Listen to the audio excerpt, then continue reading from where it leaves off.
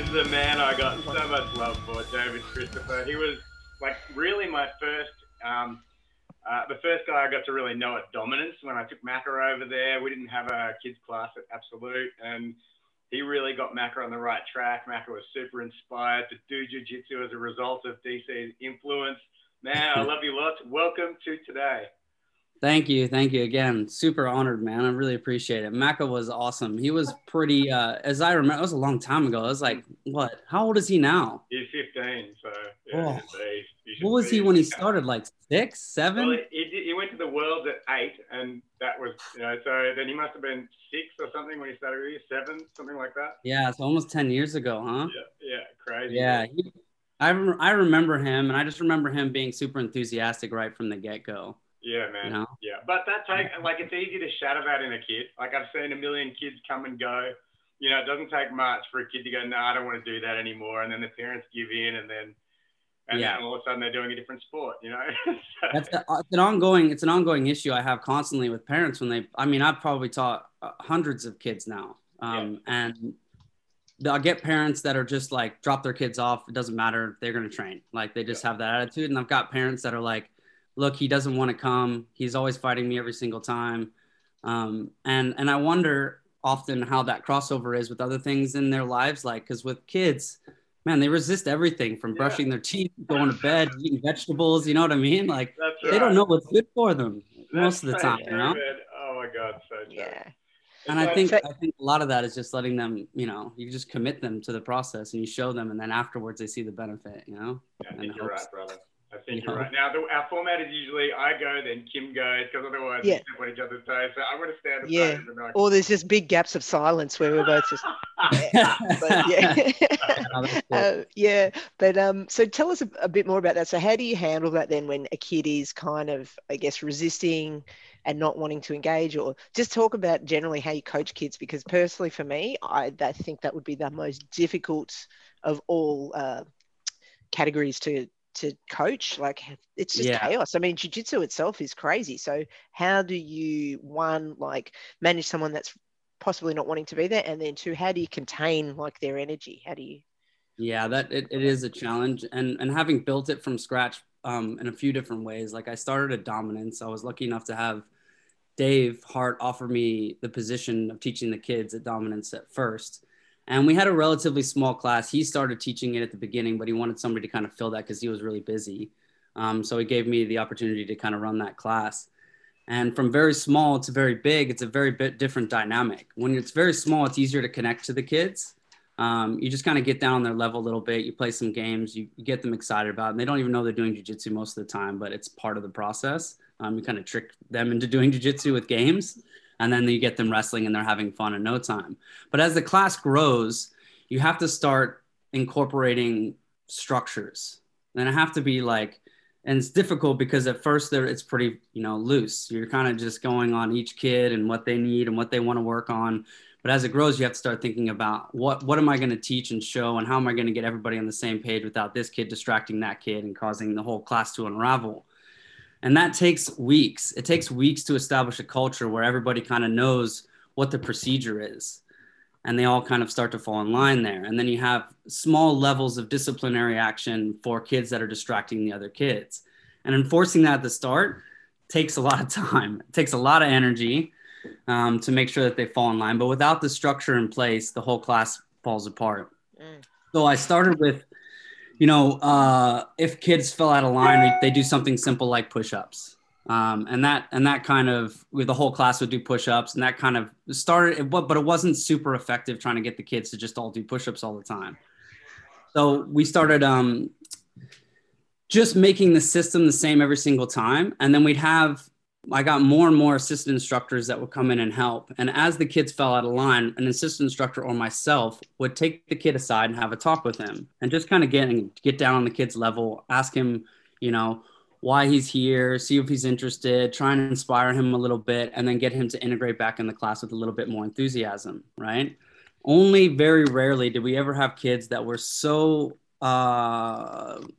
despondent that we'd have to be like, look, kid's not ready yet. He's too young. He's not really interested in jiu-jitsu, and that's fine. Maybe bring him back you know, 6 months down the line or something and see if he's interested in doing it again. I mean, I don't think you can't, again, like you get kids like Maka that come in and they just kind of want to do it. They have fun, they're inspired, they enjoy the process and they're really into it. And then you get kids sometimes that are just either too young, uninterested, and that can either, in a large group setting, that can really pull the entire attention span away. And then you're spending a lot of energy on trying to get that kid inspired, and everybody else is missing out. Wow. So I found that having a structured setting where we had set procedures, so everybody knew what the role was and the culture, as soon as that's set in place, as soon as new kids come in, they just see what all the other kids were doing and they just fall in line, like almost like a herd mentality, right? And then it just became easier and easier to kind of teach the information. And then I have the extra instructors just to make sure that as kids are kind of like straggling out or getting a little bit loose on the wall when we're trying to instruct, just pulling them in. So they just constantly had that reinforcement, and then the positive reinforcement of if they behaved well and everybody did their job, then we play games at the end. And so they get kind of rewarded. And then it wasn't no punishment anymore. It's just the only punishment was no games at the end if the class unraveled too much. And they started to figure that out, and realign. That's a great formula for running a kids class. Oh my God. And like I've seen you in action with that, and I'm guessing you kind of parent in a similar way.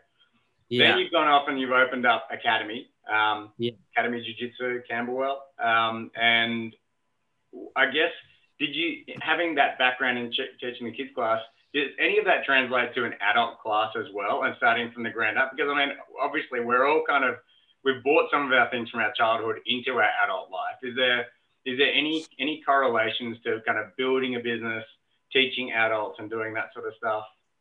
Yeah, absolutely. I think when you can overcomplicate things, and with the kids, that was one of the things that you kind of learn pretty quick, that you can't teach them overly complicated moves. You can't be too specific. You kind of want to give them the broad strokes and then let them be creative. And then the younger the group is, the less specific you are about what you're trying to get them to do, and the more you're just letting them discover jiu-jitsu and discover what they can do and what their bodies can do, and you're not trying to like make them do like a berimbolo or trying to make them do like a very specific guard pass, but you give them some set goals and you let them inspire themselves by what they kind of come up with.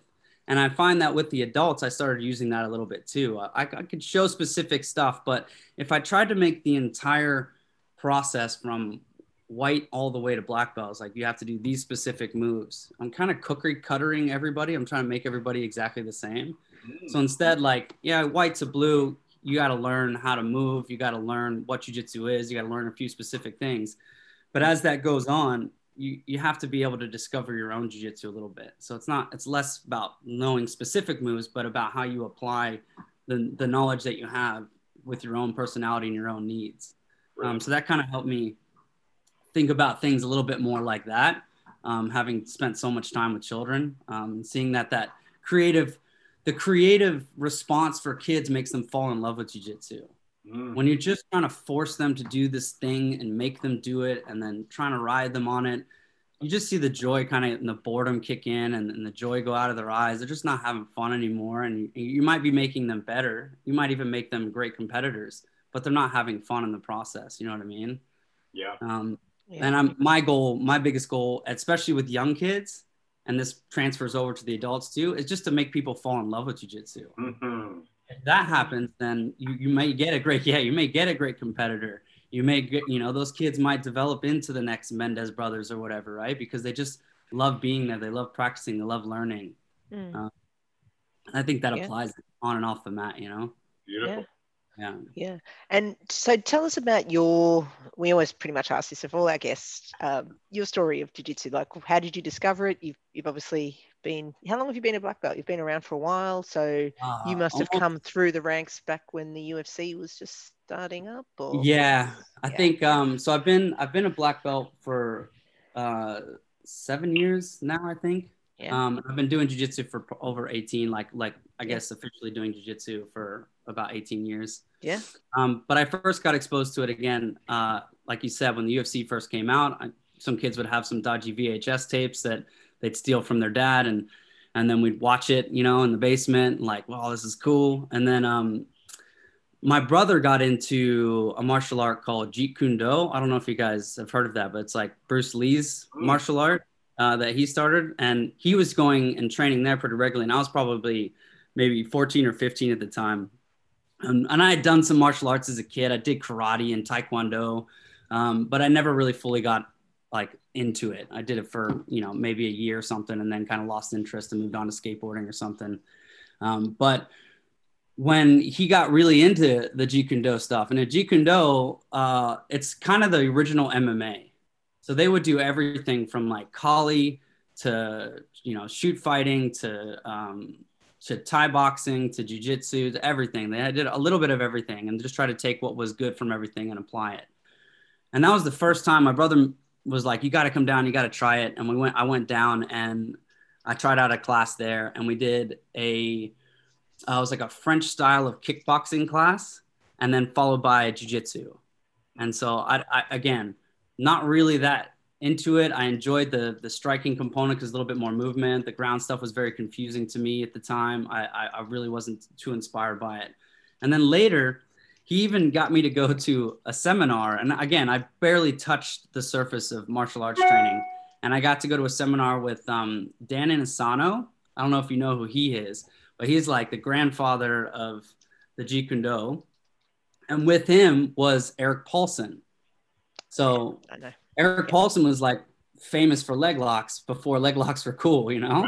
So I went to this seminar, and we were doing stick and knife fighting, which was like way over my head. The stuff that he was doing, the trapping and all, I was like, this doesn't make any sense. And Justin tried to show me some stuff before, my brother. And then when we went in, it still was all over my head. But then Eric Paulson did his half of the seminar on like leg locks and scissor leg takedowns and all this cool stuff. And that was like my first time where I was like, this is awesome. And that one really clicked for some reason. But again, I didn't go back into martial arts for a long time. I delved into skateboarding for probably 10 years. I got into music for a long time, went to music school, moved out to Australia. And then my brother moved out to follow. He started training at Dominance. It was back when Dominance was on Swan Street. It was like, I think their first site, the first one that they'd ever opened. Yeah. It was up some stairs, and all I had was like real dingy puzzle mats. And I just remember there was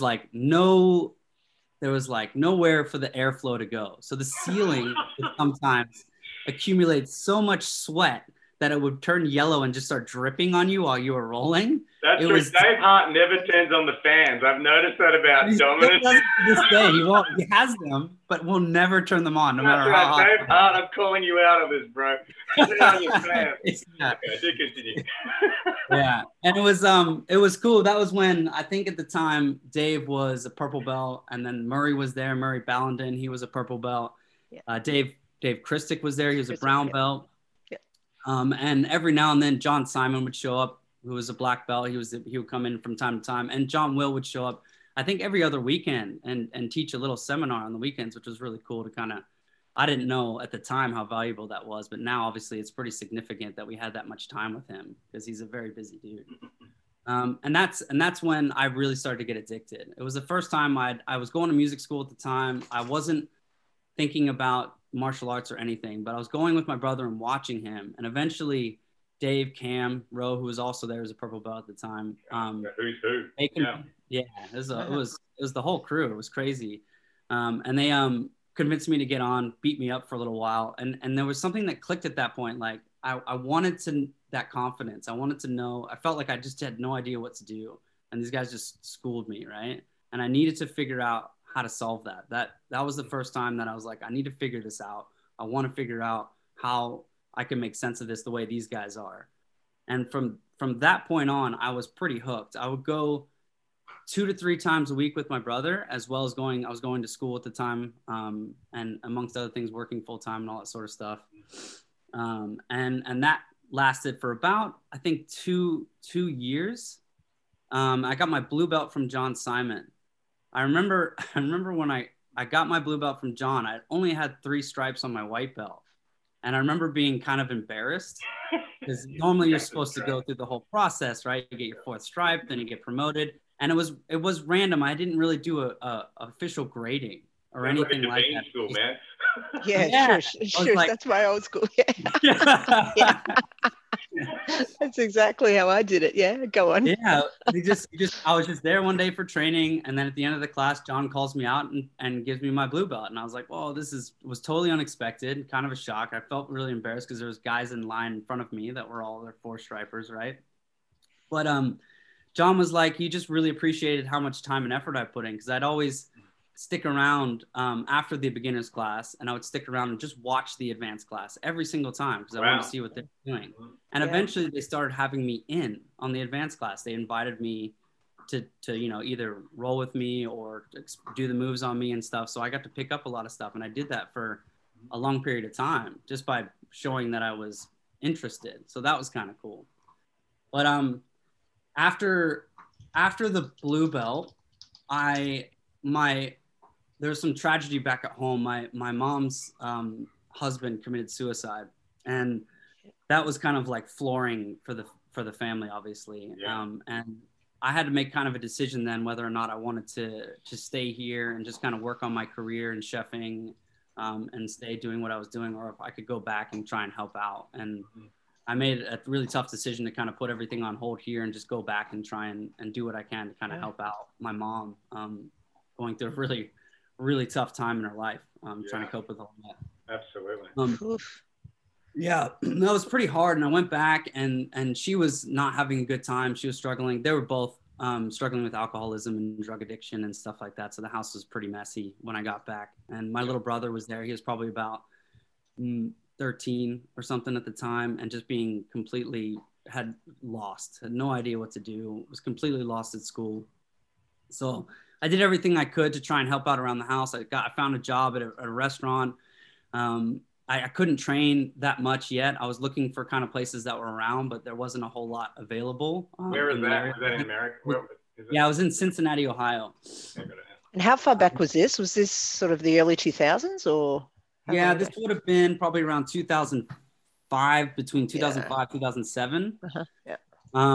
And there was a school that popped up. It was George Gurgel. I don't know if you guys remember him from the UFC. He had Rich Franklin training with him and stuff like that. He was kind of big in the jiu-jitsu MMA scene back then. Yeah.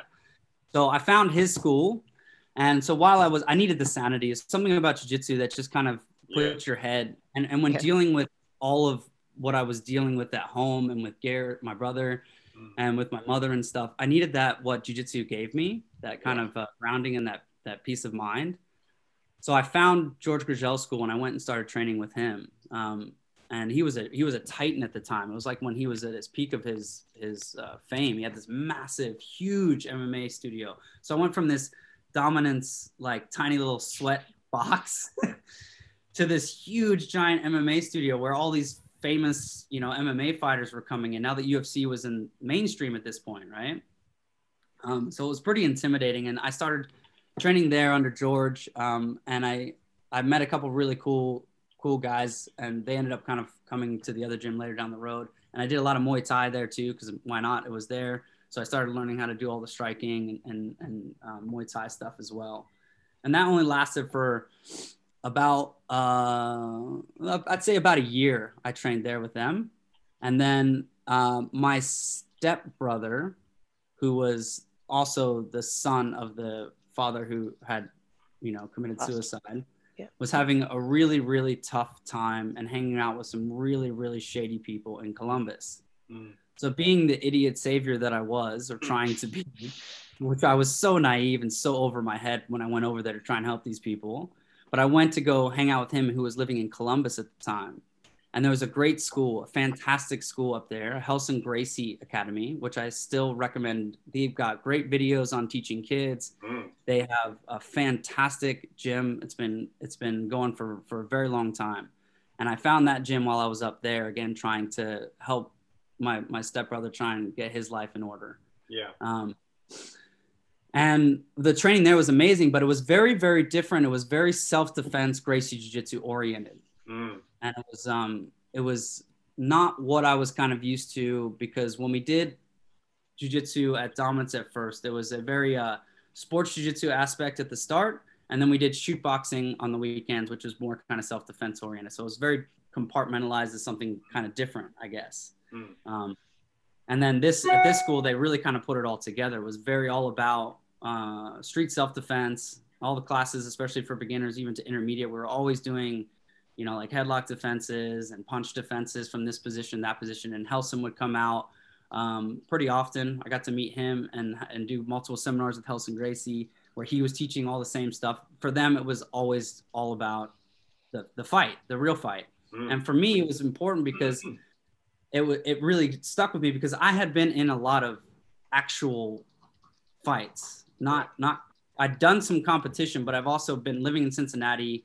I'd lived in LA when I was younger, and I'd been in a lot of fights as a kid, and it was a lot of guesswork. You just start throwing, you know, you hit the ground, you're just swinging randomly. You don't really know what the hell is happening. It's all chaos. And then, you know, you either win or you lose, right? And it's either, you know, glory or complete embarrassment. But there wasn't any strategy. He just kind of was anger and rage, and you just start trying to hurt the other person.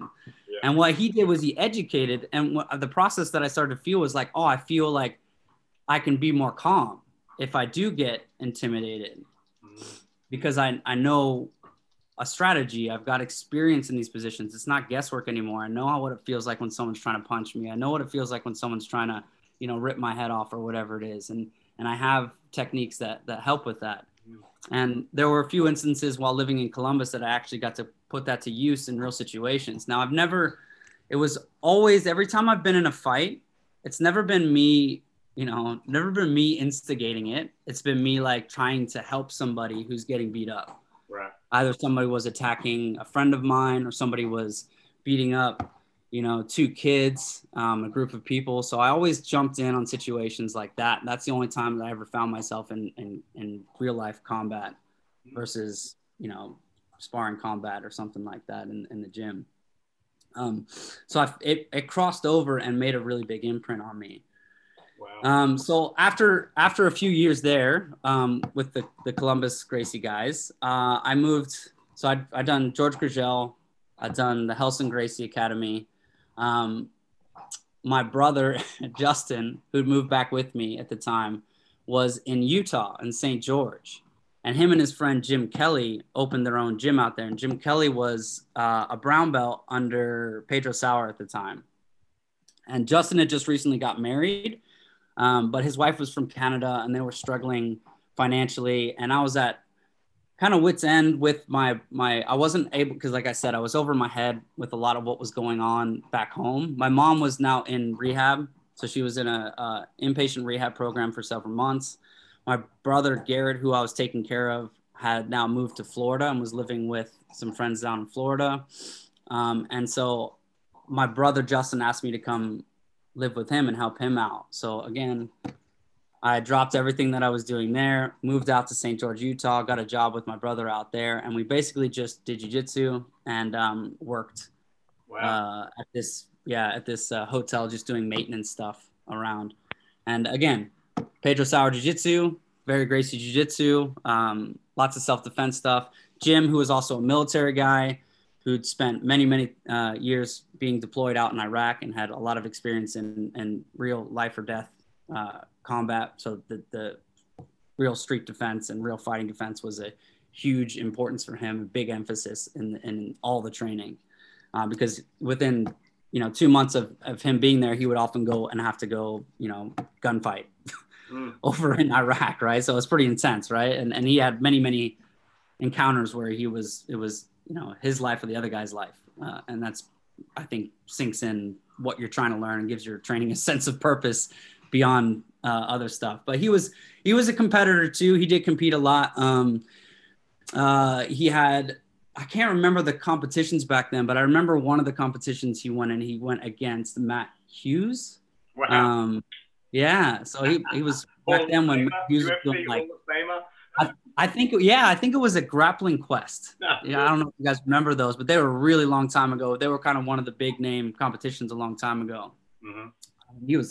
So he did all right in those two. But it was, again, his focus was the self-defense stuff. Now, after about a year in Utah, he moved his gym back to Cincinnati because his dad was not well. So we kind of had this commonality where we were trying to help people that weren't in bad parents. conditions. Yeah. Yeah. And everybody else. Yeah.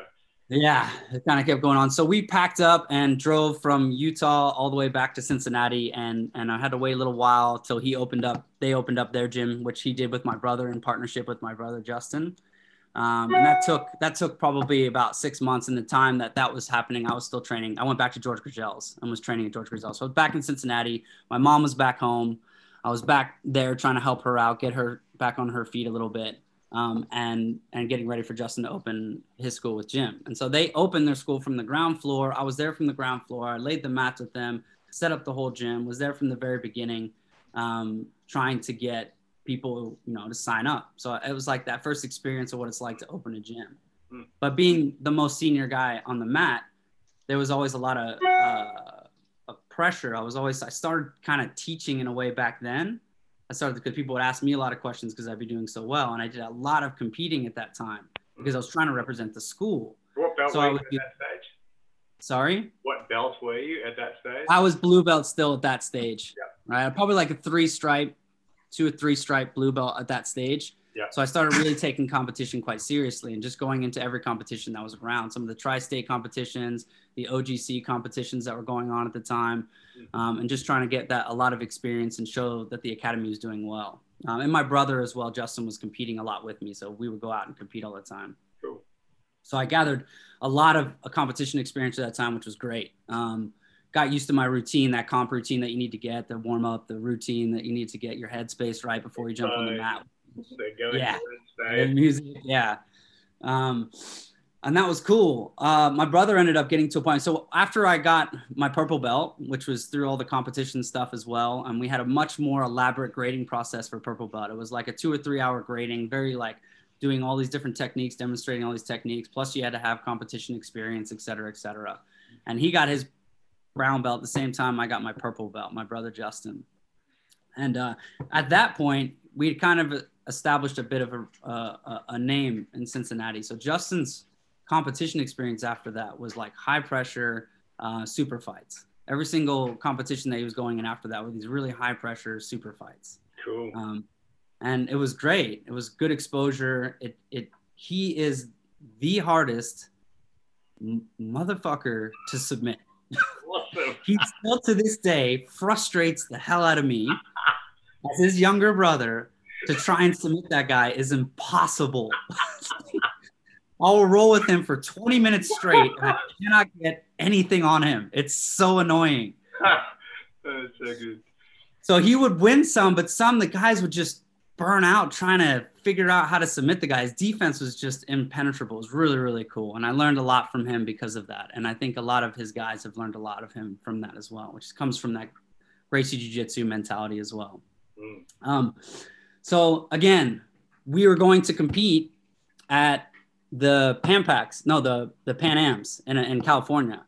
So we were training really hard. We got all prepped for it. We went out to California, trained for the Pan Ams. And this is kind of how I ended up in Australia too, is what happened here. And I got a phone call from Australia, which is where my dad was living and a couple of my brothers, that my dad had a heart attack. Wow. And had to get, helicoptered from the house to the hospital. It was a quite significant heart attack. So, again, I'm in a situation. He's got a wife, kids, and I'm kind of just doing my own thing, being selfish out here, just working on my competition thing. Do I just keep working on my competition career or do I go help my dad? Yeah. Yeah. So obviously I in the mindset that I've always been in, I went to go try and help him out, and I ended up back in Australia. And then again, that's how I ended up back at Dominance. Is once I was there helping my dad out, kind of getting them back on their feet, Dave offered me the job with the kids. And then I ended up training at Dominance. I was there the entire time. I would fly back from, training at Dominance. I would go back to the States for weeks at a time and train at Gracie Cincinnati. And I got my brown belt from Jim Kelly back in Gracie Cincinnati. And then I got my black belt from Dave Hart at Dominance. And that's kind of where it all kicked off from there. Wow. Well, first of all, oh my God, like we've never had anybody explain a journey in that amount of detail. I'm just waiting for the tragedy to stop. It's like, oh, then this happened, that happened. There's a lot of ups and downs on that journey. Oh my God, I love you so much. Seriously. And a lot of who's who, a lot of big names in there too that you've you've been involved with. So yeah, you're a real OG. That's for sure. Wow. What I'm thinking here is, like, there's no one more equipped to have their own club than you, right? And I mean that from a couple of different kind of perspectives. First of all, you've been through so many ups and downs, and jiu-jitsu's played such a major role in, I guess, your mental health. The second part is you've competed, and you've competed hard in order to show that the club that you're at can commit. You've chosen to live in Australia twice, you know. Yeah. You've relocated your whole life and still managed to make amazing things happen and been of service to people in that time. So I guess my question out of all of that is, what does that make the culture of Academy like, you know, with someone at the helm who's like that? You know, it's not, I mean, obviously it's a business to you, but it's more than a business to you. So how does that play out in the culture of the club? We've had a lot of new students come in lately, which is great. People are super inspired after lockdown. They wanted to kind of, you know, been listening to Joe Rogan and Sam Harris or whatever, and decided that jiu-jitsu was the lifestyle that they needed, which is great. But somebody came in, like it used to be the UFC. Now it's the Joe Rogan podcast. It is. That's what gets everybody in now. And it was never back down for teenagers when I was teaching kids classes. But someone came in once and called me professor. And I was like, so this kind of sums up what I guess the culture is like with the humility and stuff. I was like, you don't need to call me professor. You can just call me DC. That's fine. Or Dave. That's fine. But I think that the reason why we called it Academy as well is I've always been of the mindset that there's a group conversation at all times. Like the original Academy, the Academy that like Plato started a long time ago, was an area where everybody got together and they all talked about their ideas and they all kind of worked out what worked and what didn't work. And they were observing people's, you know, personalities and what was effective and what was ineffective and what we wanted to strive towards and didn't want to strive towards. An Academy for that. That's why I use that name for the gym, because for me, it's not just me. It's not what I want. I have to take and read what everybody in the room is looking for. If we're wanting to become more competitive, then we can work towards more competitive. If we want to become more self-defense oriented, then we can work towards that too. But it's more about the community overall, not just me directing the entire thing, if that makes sense. So that's kind of what the culture is like at Academy, where I again, at the end of the day, I have to make the decisions, but I'm taking counsel from all of my students. I'm listening and I'm observing. And if I think somebody has a good idea, then I will adhere to that. It's not just my line. I'm always constantly trying to break down things and trying to understand what's going to work best for the kids, for the other adult students, for the overall academy, and trying to guide that based on the community, you know? So I think that kind of sums up, I guess, what the culture is like there. Beautiful. Wow. That's amazing. That was off one question. You could tell that I think you're the host of your Dominance podcast. Is that right, DC? You could tell you're very No, he's not. No, DC. No? You've never been on the Eat, Sleep, Train podcast. You should be on that podcast, man.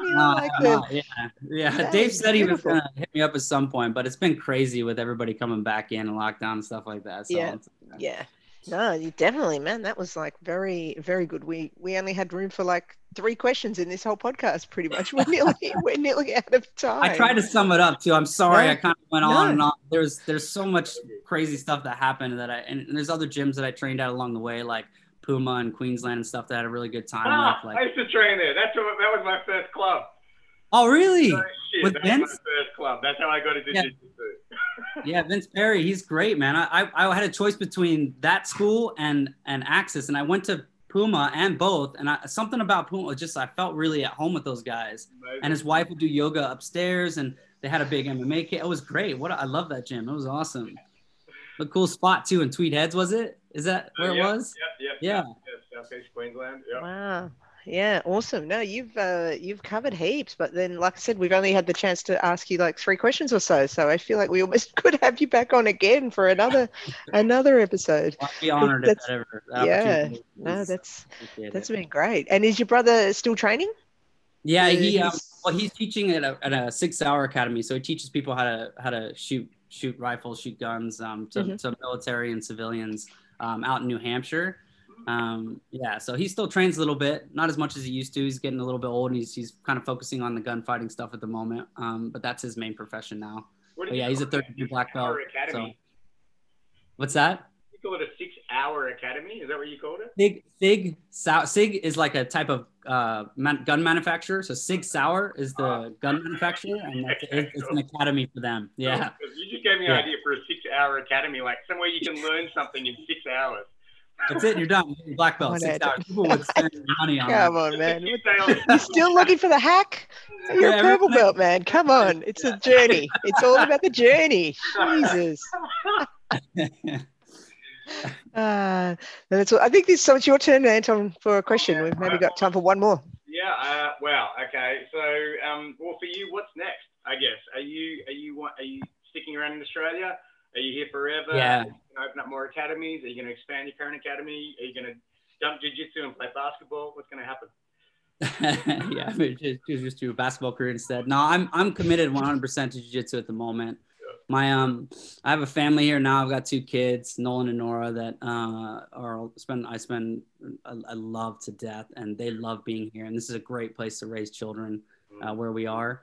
And they have a huge family at Academy now too. All the kids that they get to play with, all the second uncles and aunts of everybody that's at Academy too, that they get to play with and hang out with. I don't like the idea of a massive gym. I really like the intimacy of having kind of the size of gym that I want. I don't want it to get too big. I like knowing everybody. I don't want people to slip through the cracks. So I kind of want to stay where we're at. I might get a slightly bigger gym at some point, but I'm really happy with the growth that we've had and where we're at. And I just kind of want to keep working on that and just kind of keep getting everybody at the bottom level leveling up so that everybody gets better in the gym, you know? We've got a massive grading coming up at the end of the year where we've got like 6 blue belts, like 4 or 5 purple belts coming up. So it's like, I'm really excited to have that next level coming through the gym. Wow. And will these be purple belts you've graded from white? Yeah. Wow. That's awesome. Which is really cool. I've only had one so far that I've graded all the way from white belt. Yeah. Yeah, I've got a couple. There's a guy, Kieran Spiteri, who's with me, who I trained with when he was a white belt.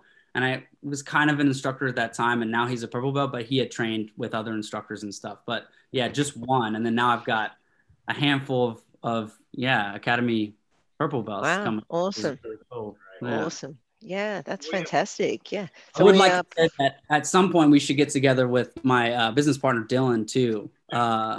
He's got awesome story. He's fantastic. And without him and my other partner, Anthony, like Academy would not still be standing. Like those guys really have a bigger show one time, get you all on. Yeah.